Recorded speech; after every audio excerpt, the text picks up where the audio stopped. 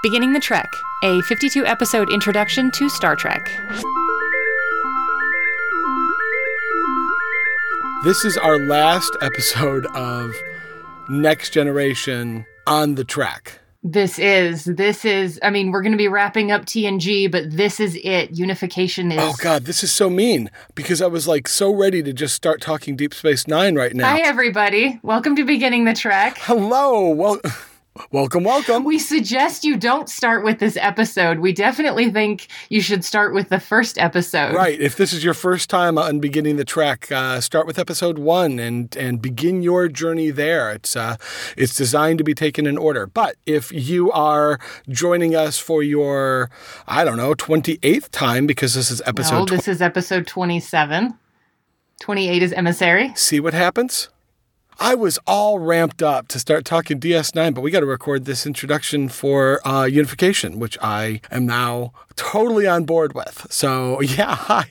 Awesome. Are there any spoilers aside from the fact that this is our last one that we're going to be watching for the Next Generation? Well, all the spoilers we kind of talked about in the last episode when I brought up Unification, that we're going to be seeing Klingons and Romulans and Ferengi and Sela. And Spock. And Spock was, of course, the big one. And Sarek. And all of that, of course, happens. So way too many episodes for you to have to go back and look. But if you have been doing this trek, then you've been following along and you know all these folks and all these situations. So you're ready to go with Unification. You're ready to go. Introduce us to this story.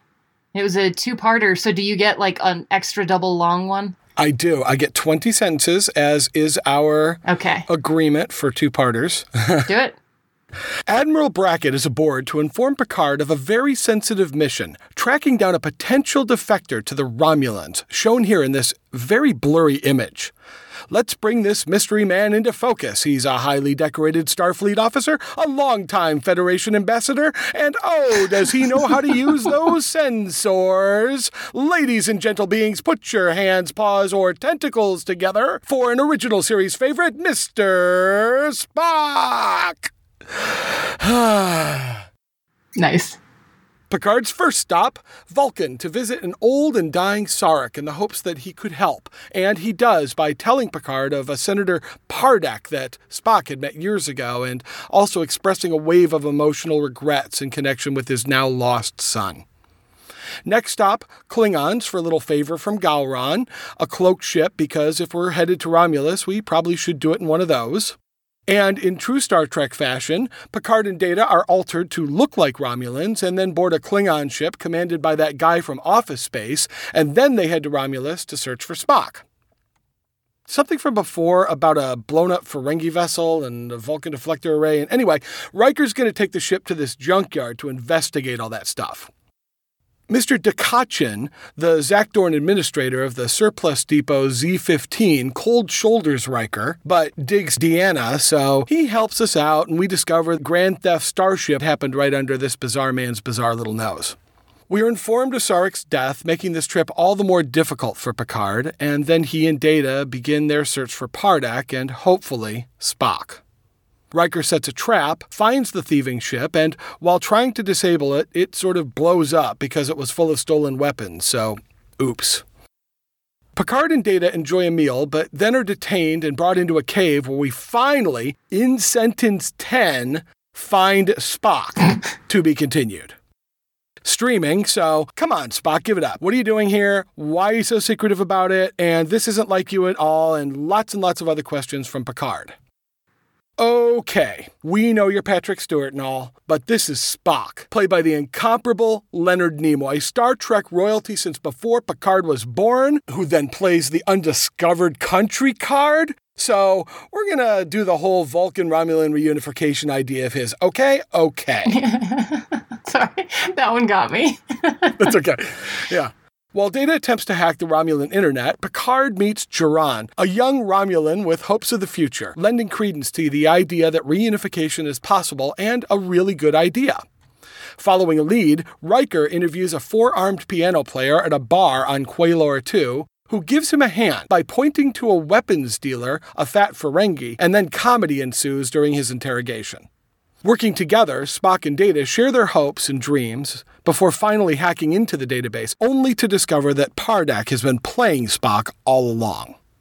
Now things are really ramping up, starting with Picard, Data, and Spock being captured by the authorities, led by Sela, daughter of once, twice, and thrice dead Tasha Yar. Riker receives a fake message, but knows it's a fake. Spock is threatened by Sela, but he refuses to cooperate. A VR Spock with no interactive capabilities will tell the Federation to let this simple Vulcan ship pass from Romulan space and head toward Vulcan unimpeded, even though it's really full of Romulan soldiers ready to, I guess, occupy Vulcan. Okay, stop. What's going on here? This started out as a simple mystery and fan service by bringing back a beloved character. Now in the last 20 minutes, you're going to throw in all this extra stuff. And if that was the plan, I mean, come on. OMG. If that was just a Vulcan nerve pinch that Data did to Sela, followed by Spock complimenting him with a not bad, then all is forgiven because that was awesome.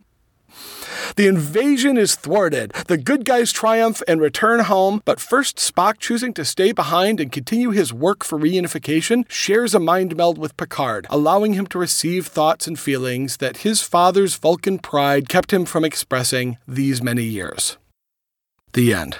That was very excitable. Was I a little too zany with this one? I'm going to have to up my synopsis game here.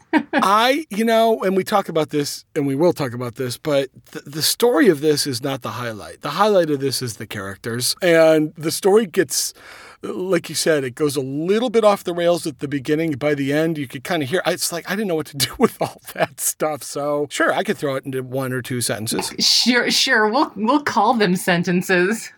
just a lot of commas. Sure. So let's talk about Unification. Let's talk episode.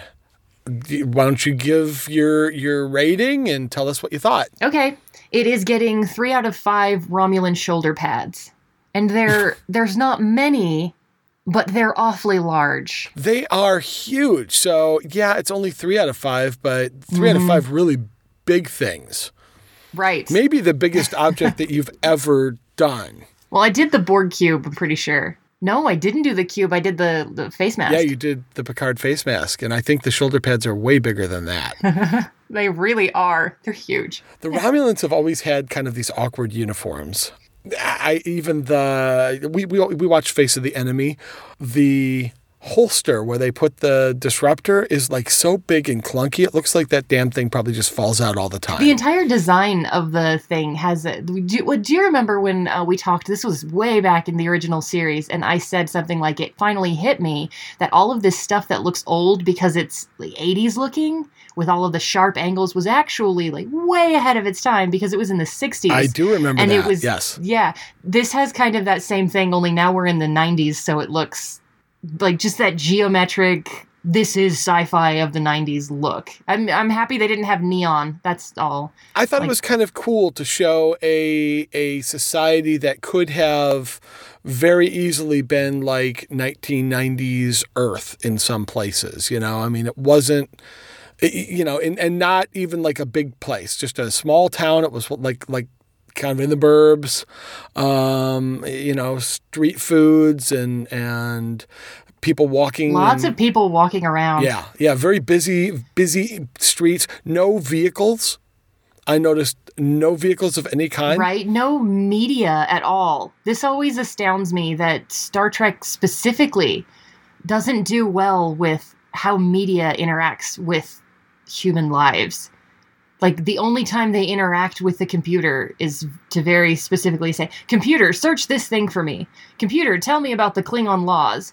But there's never, like, entertainment. There's no spam in Star Trek. Well, sure. Let's start with the end, then. Because okay. The resolution, which I thought was a little bit on the clunkier side, the virtual Spock. Oh, okay, sure. The virtual Riker and guards and virtual wall and all that stuff, which back then, again, no one had ever heard of really making virtual people yet, or it was still... Really? Because we have the holodeck. No, I guess you're right. We did have the holodeck. But you're right. It's completely underused. This all needs to go into Talking Trek.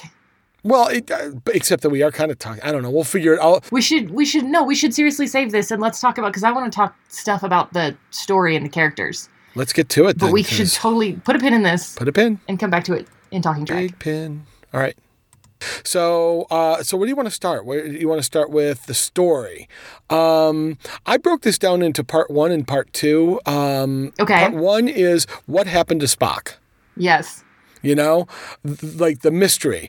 Did he defect? What's going on? What's he up to? Sure. Where did he go? How do we find him? So it's the search for Spock again. Sure. Now we're searching for him on Romulus. And then part 2 is, will Spock be successful in what he's up to? And the answer is a big fat no, but kind of maybe, sort of, not really. Yeah, it's kind of a bummer how it turned out. But so do you want to let's talk about what happened and where he went. So part 1. This reminds me of a thing somebody told. This is forever ago in like junior high. You know, you're taking woodworking and. Or I had to. I don't know. Maybe they don't do that anymore. Did it by choice. Working with your hands. Everybody should do a craft. I 100% believe this. But it's when you start off doing it and you're trying to make a square. Let's pretend this one is like huge. It's like a room size, right? And you put 2 together and you're just like a 1/16 of an inch off. Yes. And it doesn't matter. And so you're like, well, that's okay. And then you get all the way to the end and you're like, oh, this isn't a square at all because this 1/16 of an inch turned into 2 feet. Like 2 feet. Right. I feel like that's what happened with this story. They started off with Spock and they never corrected that 1/16 of an inch of, I don't believe he's defecting to Romulus ever. Never once has anybody, because it's not character driven. He would never do that. Does anybody believe he would do that? Well, the piece that I keep coming back to was the guilt that he felt over what happened during Undiscovered Country.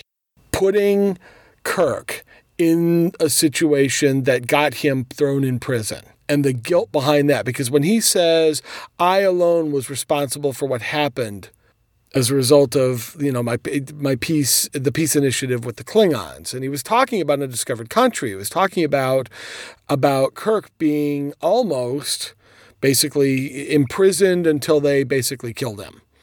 And he didn't want to be responsible for anyone else. Now, while I get that was his reason for going off on his own, it doesn't seem to have the right amount of integrity to just do it without saying it to anyone. He's going to need help. He's going to need to convince somebody in the Federation that he's still with them. Yep. Why not let him know, I'm going to Romulus because of this, and I'm going alone, and that's the way it's going to be, and see ya.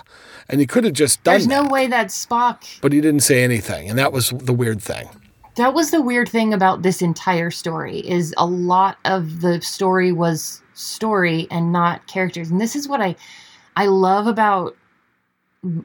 Maybe it's modern storytelling, or maybe it's been happening all along, and just a very few, because Joss Whedon does this, and Orson Scott Card does this, amongst many, many others, but they're the ones who do, that I know, particularly for myself, who do sci-fi, who they'll let the story be almost completely determined by the characters. And if you know the characters well enough, you can have that, and then you don't need these kind of plot things. You don't have to say, oh, Spock has disappeared, and he went to Romulus, whatever could have happened. You can start with, why would Spock make this choice? Oh, well, it probably was, he had a secret meeting, so it's undercover, but what we don't know is all of this stuff. And they never address that. They did the same thing with Sela, I think, that she could have very easily have been justified, and she wasn't. She was just kind of a bad guy who just sat there monologuing. And they did it with Picard, too. I didn't believe Picard in a lot of these things. I felt like he's been very hopeful, and he'll always default. I mean, just a while ago, we did the Wounded, and he knew what was going on, but he defaulted to trust anyway, because how else are you going to keep the peace? Even when you have the upper hand, even when you know something else is going wrong, Picard will default to peace and trust. Yes. But he wasn't like that. So it was just kind of an odd, and I think that's what the 2 shoulder pads were taken off for me. It just didn't ring true. It was good. It just wasn't true. So I don't necessarily disagree with you. I think that this was fan service in a lot of ways. Let's give us Spock, and it's a great build up to him. I like the mystery of did he defect? What's going on there? What's he up to? I do like that. And I don't like that they didn't resolve it any more than you do.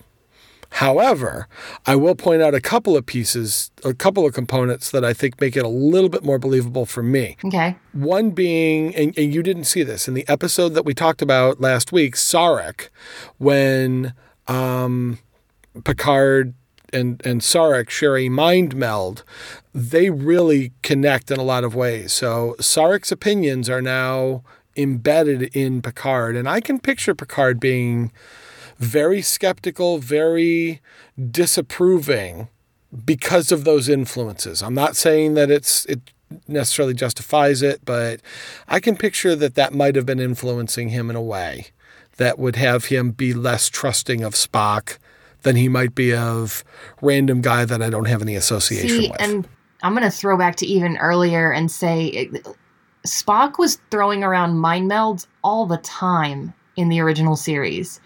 So to me, in my head, it's not like, oh, I have taken on the personality of another.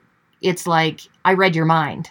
Yeah, no, this was and again, you didn't get a chance to see Sarek. This was this mind meld lasts like 20 minutes. Oh, wow. It actually, Okay. I mean, we see a lot of stuff happening in Picard's emotions, and which are really Sarek's emotions being shown through Picard. So there's Patrick Stewart once again just being an emotional wreck with somebody else's emotions being channeled through him. Wow, his brain gets taken over so much. Yeah. That poor man, it's such a... And then he just willingly does it at the very... Yeah. So That's crazy. But the point was, it was a very powerful connection. They shared a much deeper connection than just I need to know that thing that you have, or I need to help you find your memory. Right. It was a real deep connection. That said, I do also agree, people didn't necessarily act like... They didn't make story choices. I thought they made some fun character choices. I loved Spock and Data having their conversation about humanity. Yes. That was really great and fascinating. I loved that. That was such a great moment of each of them coming to a realization that the other wants something that, that kind of exists over there, and that it's kind of almost an ideal that neither of them are going to get. It was really cool. And fun to watch Spock after he says, some of this stuff I found, it actually makes me stronger.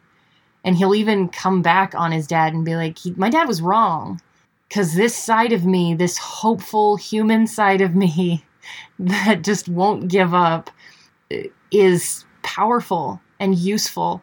And Data's looking for that.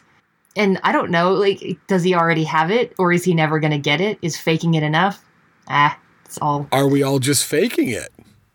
Does it actually exist, or is it just a program thing that we're so used to that I don't even know? I mean, the whole okay, you've got your robot conspiracy theories, but aside from that, well, no, it's the whole search for humanity. I think the most human thing about Data is that he wants to be human. Why does a robot want to be human? That makes no sense. And that's Spock's point. He's just like, you're perfect. Mm-hmm. Humans try to be you.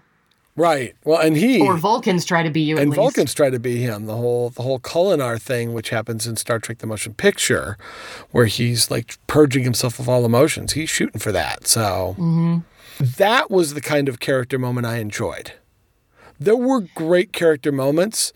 They didn't have much to do with the story. It was like sometimes they would make a decision based on, we need to move the story along. We need to get to the end. Yeah. This was full of that, I thought, from everything I saw. And I will say that, especially when you get to part 2, the B plot of Riker and Troy and the junkyard and the opera singing, and they have little moments, but it reads like a D&D script. Like somebody game mastered, and they were like, okay, we're going to go out in space, and we're going to find a junkyard. And then Troy's going to roll for charm against the junkyard owner.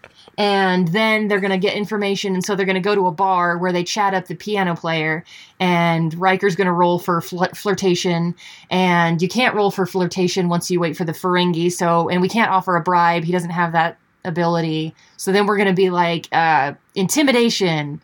And it had that entire feel of plotted out moments. And the moments were cute, and some of them were really fun. I enjoyed the moment with the piano player, and Worf was really awkward with the whole opera thing. Oh, the opera? Yeah. I so know it was how much fun, you but it love wasn't singing in Star Trek. Why? So a little bit of Klingon opera, that's a ho-ta, whatever he says. Oh, go for it, man. Ho-lo-ta. That's all you get of that from me. I wouldn't even know where to start. But so that there's a lot of things in here. Like, it was enjoyable, but it wasn't real. Here's while you were talking about it, here's the thought that just sort of popped into my mind was genuine and authentic character moments surfing on top of an inauthentic story. Yes. Yeah. And I'll accept that. I didn't really notice that until this watch through, because I've always just sort of enjoyed the Spock of it all. Sure. But this time I was really scrutinizing and saying, how are the characters doing and what's the story about? And the story goes in a lot of just strange places. The resolution itself seems a little weird. How could you believe that Spock, the peace ambassador, isn't going to be on the peace ship coming from Romulan to Vulcan, but he'll make his phone call from Romulus? Like the whole Romulan plan didn't make any sense. And they thought that the Federation's just going to let this ship fly out of Romulan space and head to Vulcan. But Spock told them to. Yeah, but Spock's a potential defector as far as the Federation is concerned, because he didn't tell anyone he was leaving. Bad plan. Bad plan. Well, no, I think the really, really, really bad plan in this was when Sela.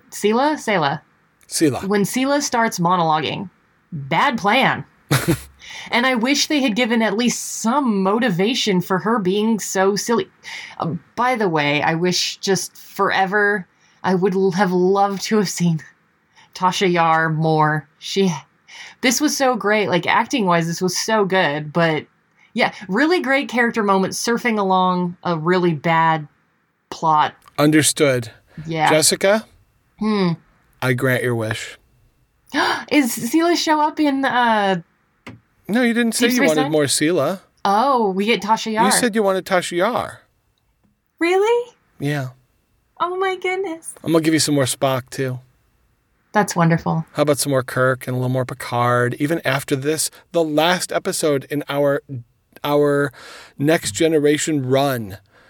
Our last episode, and yet I still promise you more Picard.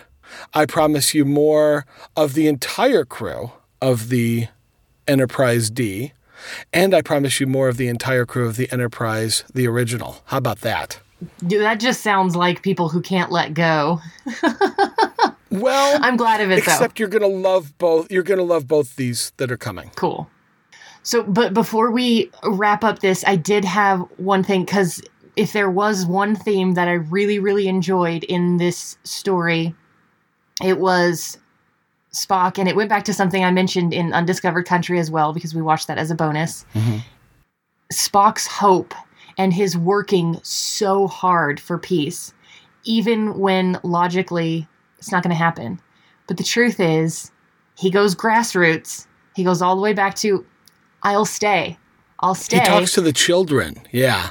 And that's when you think about it, either you do Sela's plan, which is Trojan horse take over, and eventually, I don't know how many generation it takes for that kind of hate to stop, but you better have your thumb on that for generations. Otherwise, there's going to be rebellions, because people remember what you did to their grandma when you took over, like that kind of thing. If you're going to do a bunch of killing, you're going to have to know this. Or you can send teachers, and you can send aid, and you can send help and trade. Money makes a lot of friends. Well, I guess the Federation doesn't have that, but even teaching. And you go generation by generation the long, hard way. And you say, here I am, a Vulcan. I am not only nothing to be feared, but I am useful and helpful, and I am smart. And I'm kind of the Vulcan, by the way. I really loved that.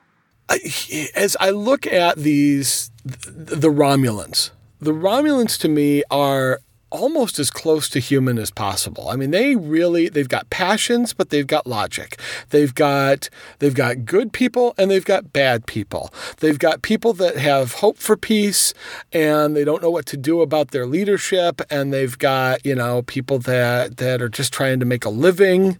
Restaurant owners, we got to see. Sure, some of that. I really felt like I saw a society that was more than just they're the sneaky warriors, or they're the sword carrying warriors, or they're the greedy aliens, or whatever. That it felt very fleshed out. The kid with the little toys, with all the rune things and his excitement. And I was sad that the rebellion was so stupid, but I was happy that they were there. And I guess, I don't know, if you're going to rebel against your own society, you kind of have to be a little bit stupid and a whole lot hopeful. It's just it's the, like you said, the grassroots of a changing culture. Right. Who knows what they're going to turn in? Who knows? Maybe we'll see peace with the Romulans in Federation history, or in Federation future. And I'm not, you got a little smile on your face like you think I'm foreshadowing something. We're not done with the Romulans. The Romulans show up a lot in Deep Space Nine. Do you think they'll turn into kind of a Klingon situation? Or maybe, do you think? You already know. There's a really interesting thing there. Let me predict the future. Yeah. There's a really interesting thing, because when the Klingons, I look at the Klingons and they're fairly static. Everything I've seen is that they're corrupt and they yell a lot and they stomp around a lot, and they can be interesting, but like as a good race, or I don't know, at some point something happened there for peace and that was a good thing. So, but there's always tensions, and you even saw it here with Picard dealing with, like, that Klingon was such a jerk. He's like, I hope you don't mind sleeping without a pad. And Picard just is like, absolutely not. I've been looking forward to this, which was a fun moment. Another great character stuck surfing on a story that wasn't necessarily the greatest story in the world, but boy, was he great. That actor, you know that actor, and you'd be very surprised. His name is Stephen Root. Didn't recognize him. The iconic one, I mean, yeah, look him up, and I'll let you decide which iconic role he did. For me, it was News Radio. He's the owner. And this guy's from Office Space. Most people recognize him from Office Space, yes. Yeah. Just the sad sack that with the stapler, with the red stapler. Yeah. He's he's in everything. Yeah. That was our Klingon.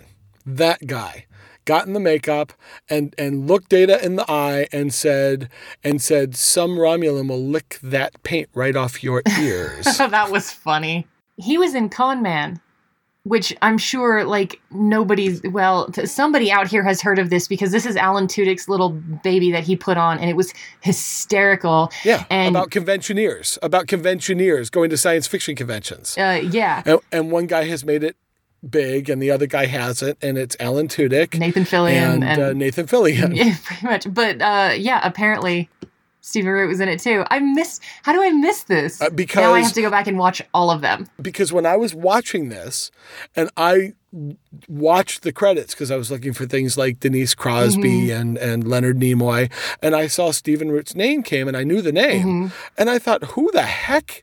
Who is he? And I even thought, is he the Ferengi? He's not the Ferengi. And it was in watching it that I said, oh my goodness, it's the Klingon. Yeah. It's the Klingon commander. Good and stuff. He's great. Yeah. Mm-hmm.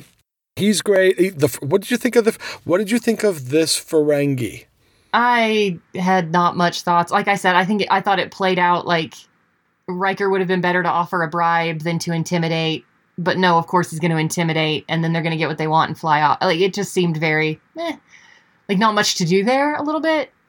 I actually enjoyed it because Riker, who we have already called out for being a jerk sometimes, got to be a jerk on purpose. Oh, it was very intentional, sure. And it was fun. It was so, when he says, use your sleeve, and he goes, what? Use one of their sleeves. I don't care. It was just a great moment. You know, actually the moment that I liked, and I don't know if this is going to surprise people, but when Troy finally stands in front, like, of course Riker's using Troy, which, but the junkyard guy, what was his name? The guy who's in control of the junkyard. Mr. Dakachin. Say that again? Mr. Dakachin. Oh, that's right, because they say his name. He says his name wrong. Wrong over and over and over again. Like, don't insult this guy. He has the thing you need. Stop being a jerk. And once he gets away from Riker, the guy stops being quite so red tapey and bureaucratic. And once he does, it's actually cute and fun. So you're totally right. There's a lot of really great moments. Well, Troy says it at the beginning of the scene, and then they play it out that way. He is the king of his particular little castle here. You know, he's in charge. You better play to that ego. Yeah. Who does he think he is? He's the guy that has information you need. Treat him that way, you know? I don't think Riker knows how to do that, but he could take a couple lessons from Picard.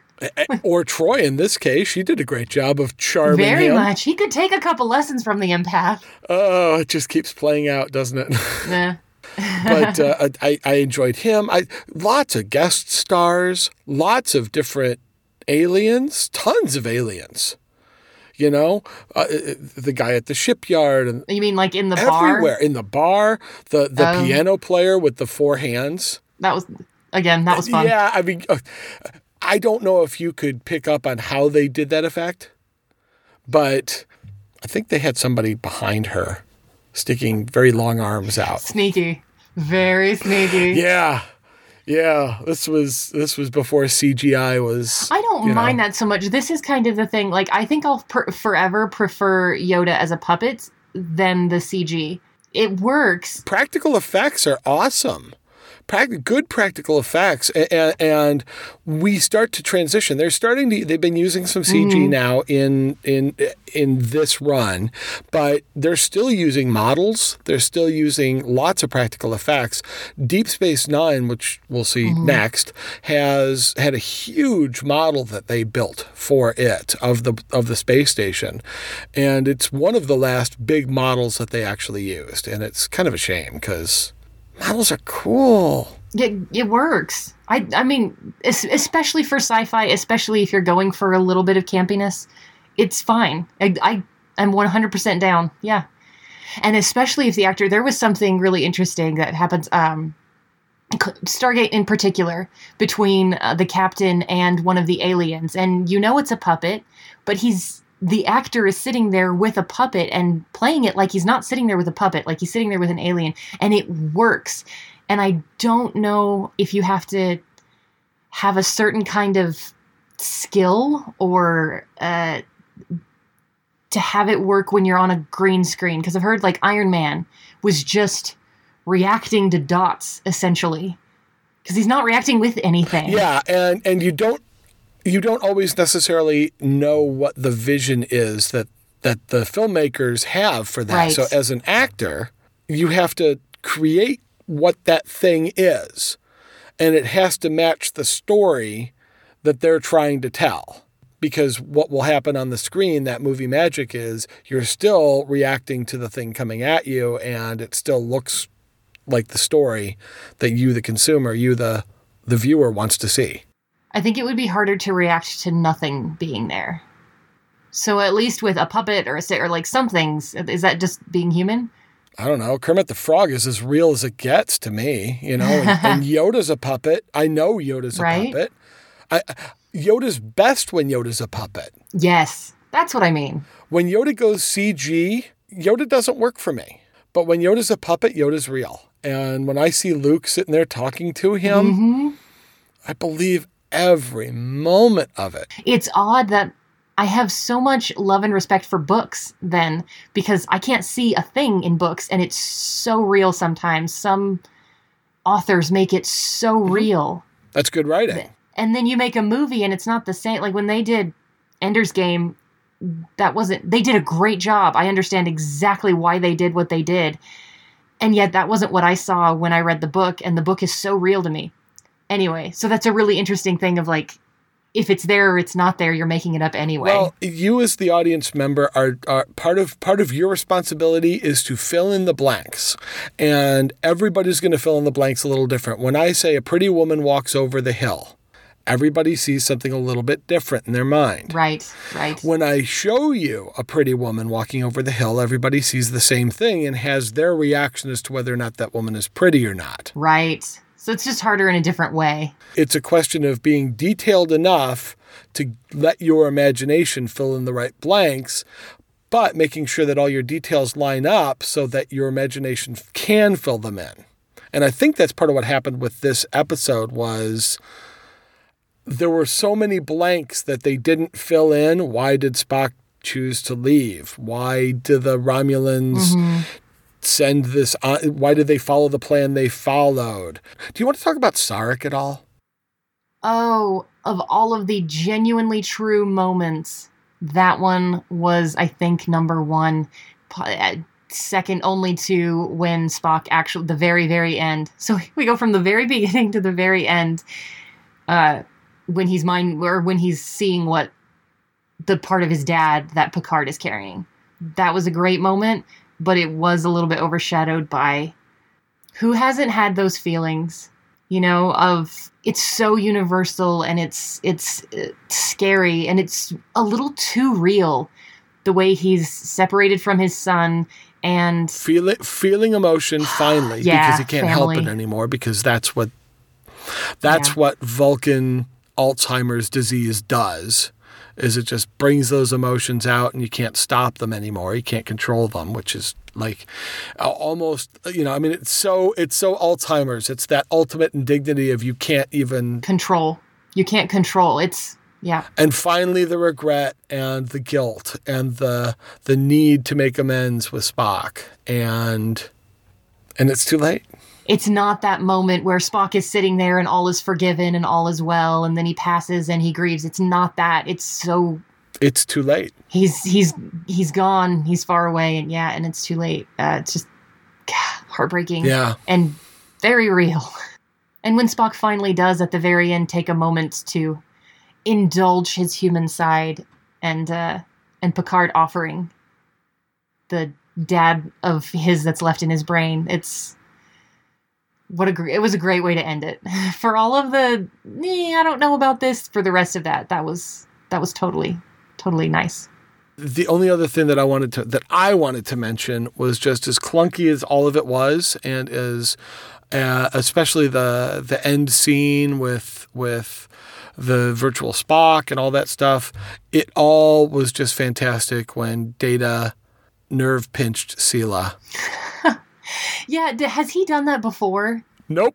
Okay, nope. So he learned that from Spock. And we'll never do it again. Really? And we'll never do it again. That was a moment that was just for you, Jessica. Wow. And me, yeah. For all the years that Kirk was trying to nerve pinch people. Wow.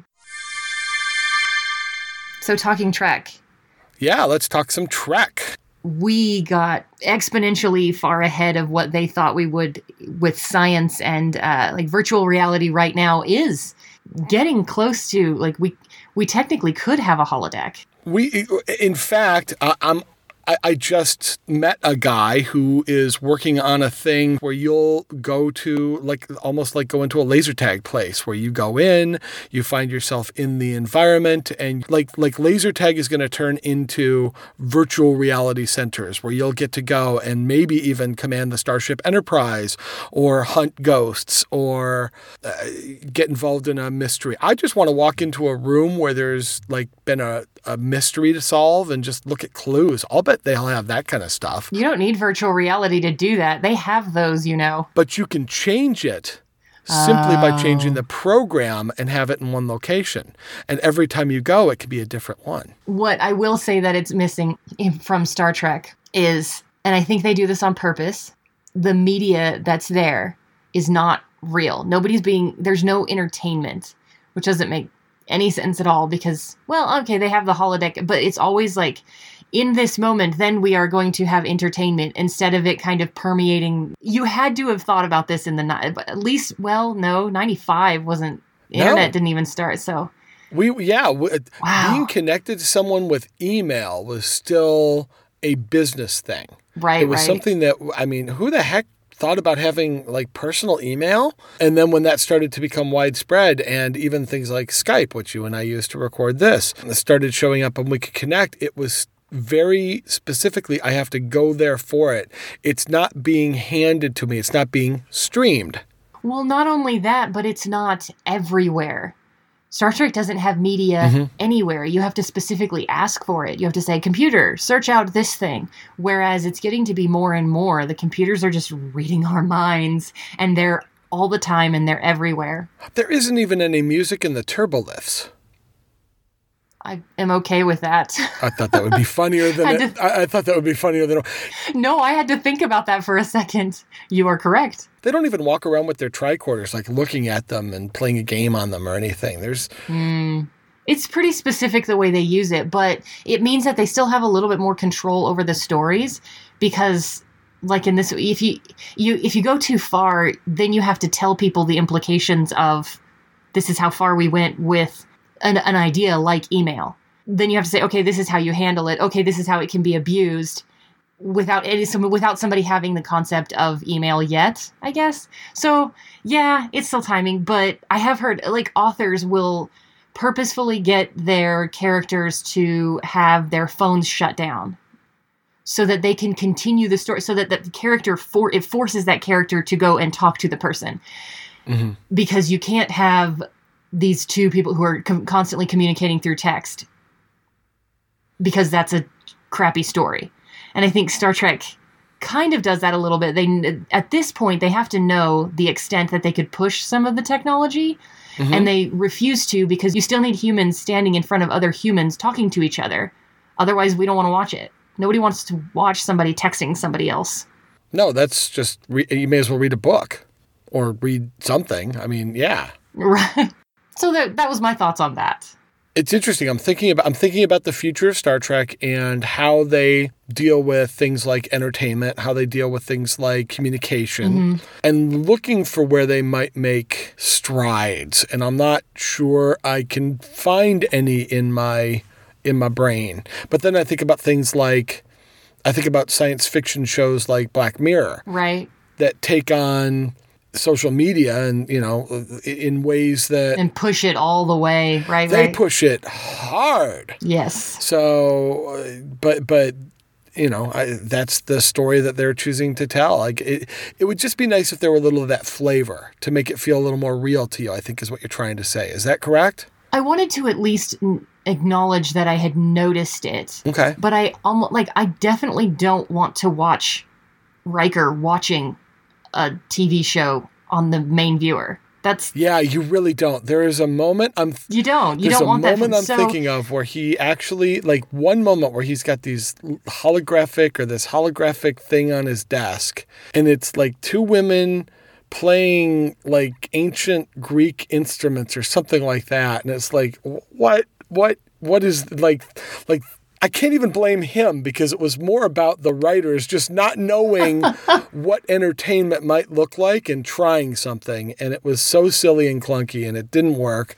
And maybe that's why they didn't, was they were like, well, we're not good at this entertainment stuff, so we'll stick to the holodeck thing because we know that works. Wow. You just said that people who offer a TV show in the 90s can't get their heads around entertainment of their own characters.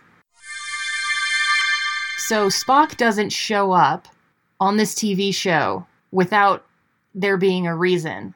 So my guess is that he's pushing something else at the same time. What's going on with like TNG in like the 90s? Why is Spock doing this? Just as a guest? Why did Leonard Nimoy choose to be a part? Well, I mean, didn't you love seeing... First of all, you got to love seeing Spock. That was a big fat tease, and I know it. Of course it was. This was one that I was always on the list, but when with your fascination of who that character was, I knew we were going to be seeing him again. And even though the story's not the toppest of notches, it's a ton of fan service, and it's fun, and it does further a lot of the Romulan storyline, which shows up again in Deep Space Nine and stuff like that. But as far as why Leonard Nimoy showed up, this is the first time that you've ever seen this real crossover. No, that's not true. You saw McCoy in Encounter at Farpoint. The first Encounter at Farpoint he shows up. Yeah. So it's creating that this is all part of the same universe. Spock is not the only one to have a guest appearance on Next Generation from the original series. Scotty makes an appearance on The Next Generation as well in an episode. Let me just look that up here. It's called Relics. Okay. And it's the 6th season, the 4th episode of the 6th season. It's called Relics. Is this recommended just for fun fans? This is more fan service. It's total fan service. It's an okay story. It's a lot of fun. At one point, they recreate the original series bridge on the holodeck. And so there's Picard and Scotty having a drink on Kirk's bridge, which is really cute. A fun moment. Yeah. So it's a lot of that kind of stuff. Sure. And I, just to give you the tease at the beginning, Scotty, back in his time, was on a ship that had an accident, and he, being Scotty, being the smart one, put himself into the transporter on a loop. So he was constantly running through the transporter for decades. And 80 years later, everybody else on the ship died, but he survived because of that. And then they transport him out of there and save him. Wow. And discover him. So does he remember those years? No, he has no recollection of the 80 years in between. So he put himself on a floppy. Basically, he saved himself to disk, and it worked. Interesting. Because that transporter will just do anything.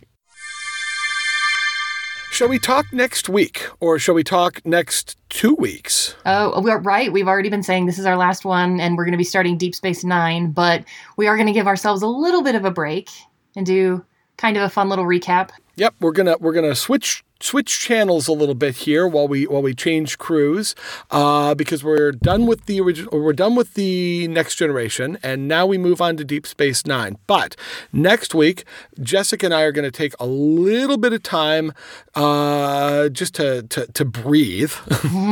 Right? So we've had a few conversations along the way, a couple of episodes that we've watched, which we have had a couple of little side conversations, and I've been collecting them up, and we're going to put together 3 or 4 of those and present that as a little bonus next week.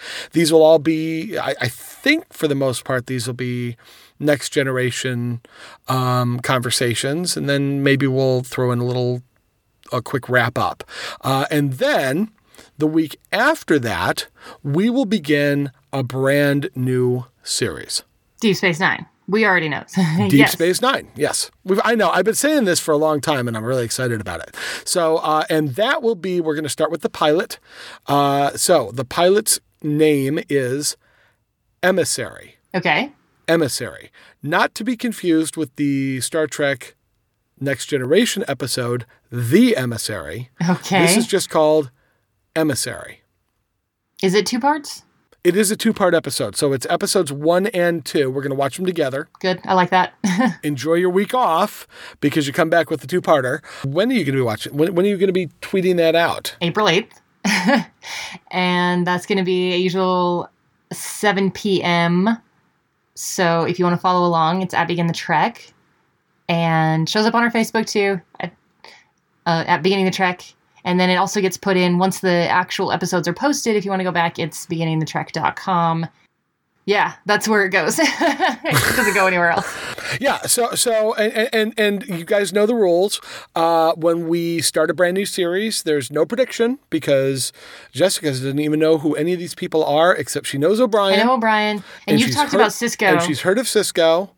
And you know that there's at least a few Ferengi aboard as well. So we know we're dealing with that. But you don't know who these folks are, so no prediction. Quark.